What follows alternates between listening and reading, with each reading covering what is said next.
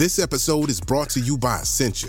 A better you starts with better hydration. Essentia is on a mission to inspire people to do what matters most. Their proprietary ionization process transforms water from any source into ionized alkaline water, providing water that's 99.9% pure with a pH of 9.5 or higher. Essentia Overachieving H2O, the #1 ionized alkaline water. Shop now.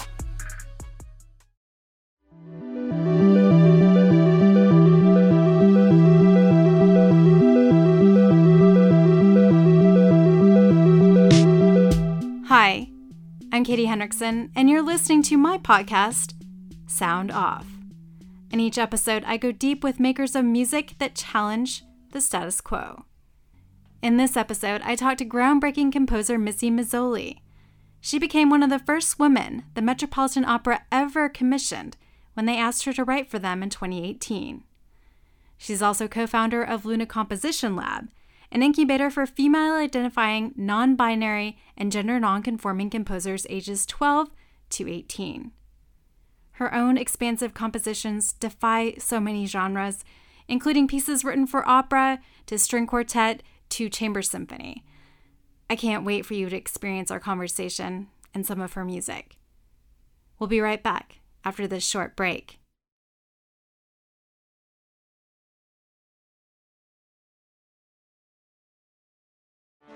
Get ready for the greatest roast of all time, the Roast of Tom Brady, a Netflix live event happening May 5th.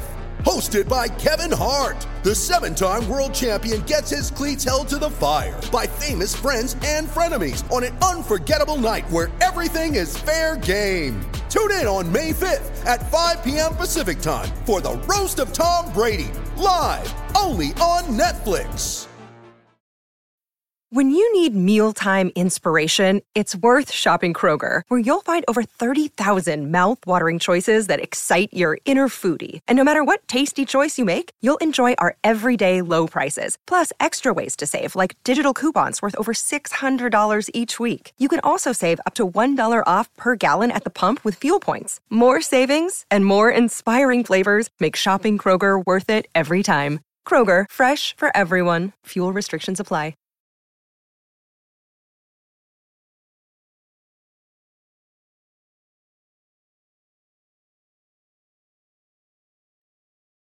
What did you do as a young composer? Like, who were your mentors and how did you navigate into the field of composition, considering the statistics about composers that are not men? Well, I was very single-minded and determined and unhappy. And I don't think that you should have to be any of those things. Maybe you have to be determined, but I don't know. I was so... Music was my lifeline, and I was just gripped by it so young, and I was really obsessive. I just kind of stuck with it, and I had a great piano teacher when I was a kid, and I managed to get into school for composition. I was the only female undergrad at Boston University in the late 90s. And I just sort of powered through. But I made a vow to myself at that time. I was like, if this works out for me, I'm going to do everything I can to make it easier for the next generation of women. Because I felt that it's always isolating to be a minority and to not have other people around you who look like you or share your perspective or your background. The use of Vesper comes up a lot in your compositions as titles. I'm wondering about where that spark was, what latched you onto the term Vesper and this continuing spark in your compositions. Yeah, I just like the word, honestly, but it means the sunset prayer service. So there was just something magical about that. And there's also a musical history, with Monteverdi and Rachmaninoff, they all wrote Vespers.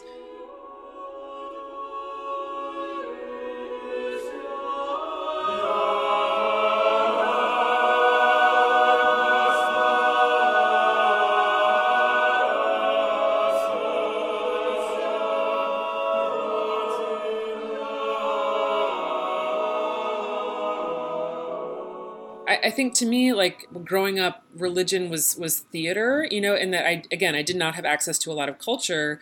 And one way of accessing that was actually through going to church. I would like beg my mom to take me to church because it was like going to see a play. You know, you had someone reading to you, and then everyone sang, and then a soloist sang, and then it was just like the closest thing to theater. So I've always been interested in like the sort of the structure of religion and religious services, but I'm not a religious person myself. Vespers for a New Dark Age was my version of the secular version of the Vespers prayer service. That project kind of exploded, and then I wrote a lot of pieces based on that material.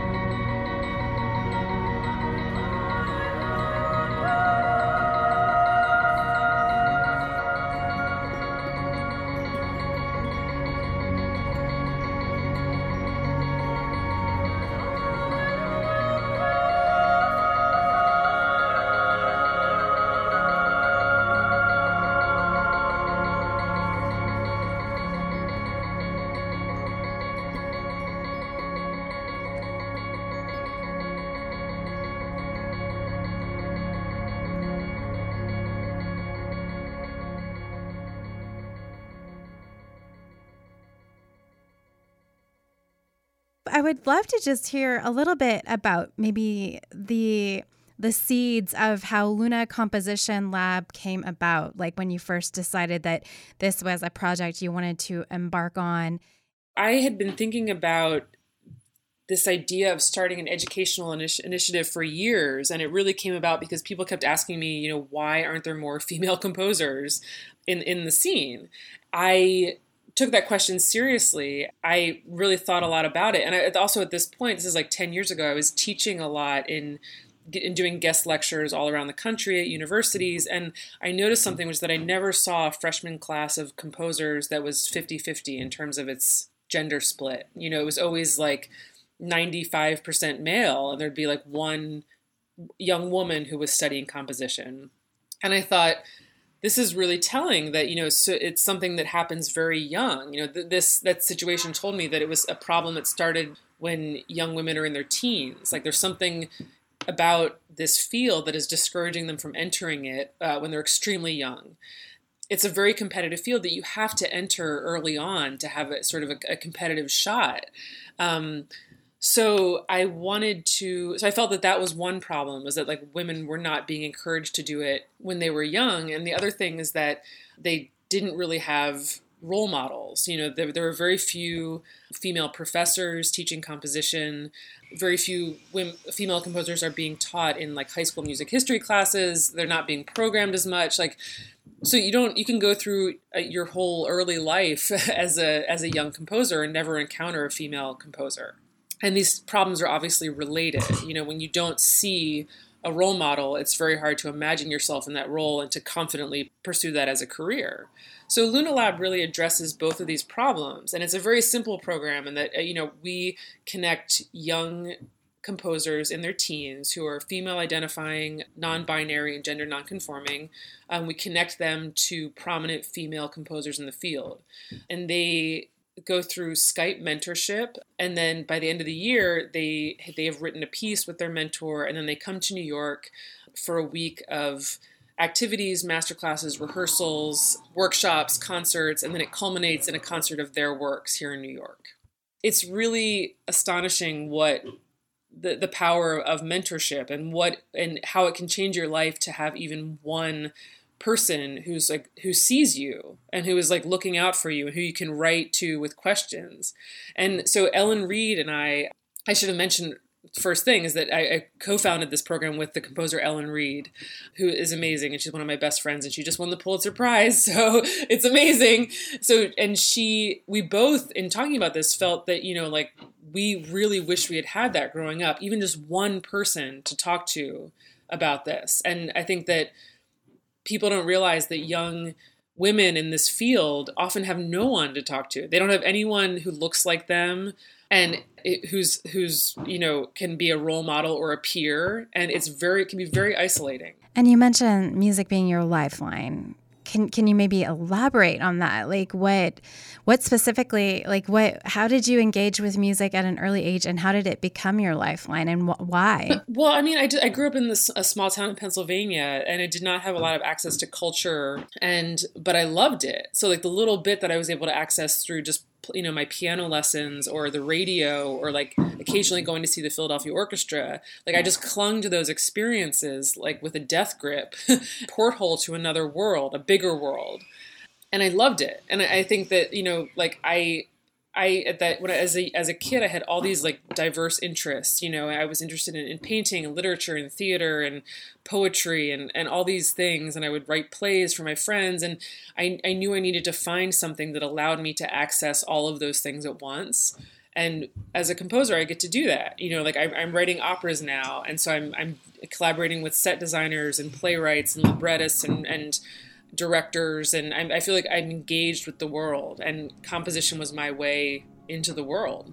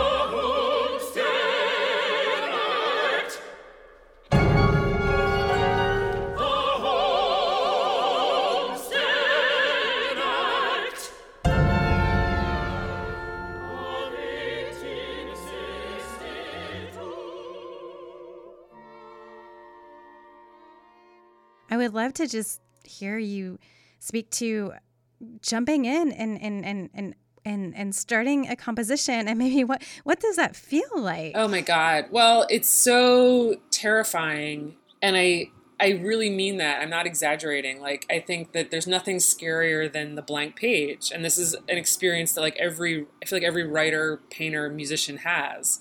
It never gets easier, but that's like sort of offset by the joy of actually making something with the shape, like with the form, and bringing something to life that did not exist before. So again, that's also a sort of generic way of putting it, but every day that I sit down, like my favorite part of composing is not necessarily the performing or the performance, having like an opera performed. I mean, that's wonderful, but it's not my favorite part. My favorite part is just like sitting alone in my room and giving shape to something that had no shape before.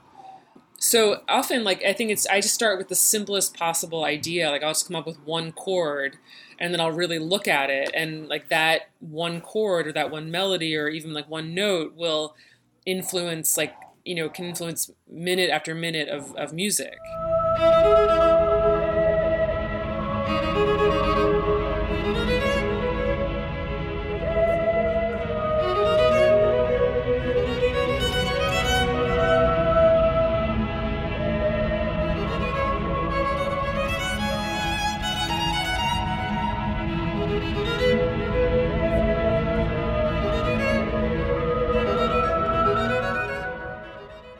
How do you think we all benefit from having more of these voices inserted into the Chicago Symphony or Berlin Philharmonic season? People want to see themselves reflected in art. People want to feel like art is speaking to them. And I think that a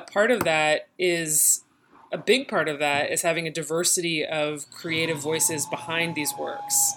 A lot of orchestras, opera companies, they all complain about dwindling numbers in their audience.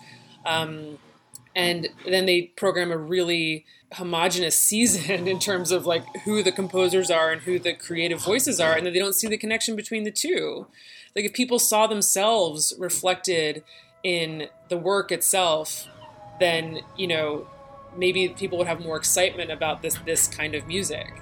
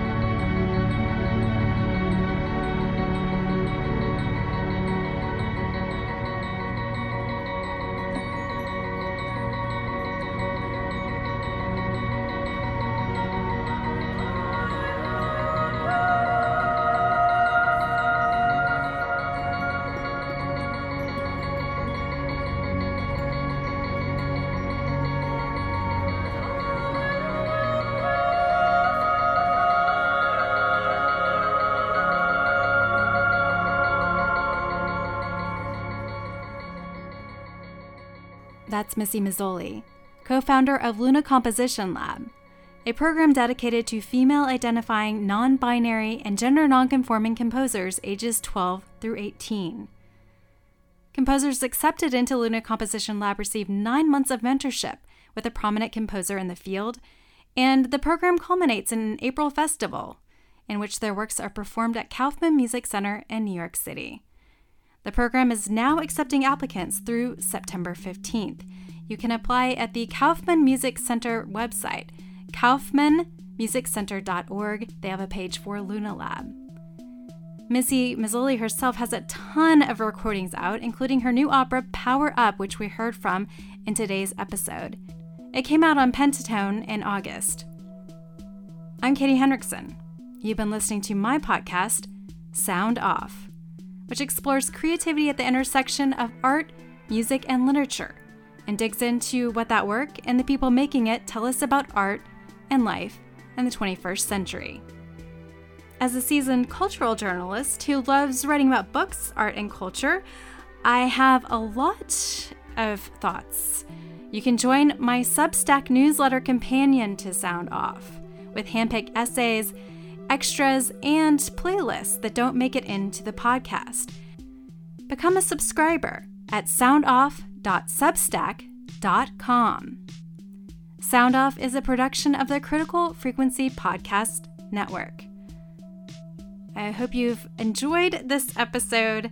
Until next time, please continue resonating with that great force of music.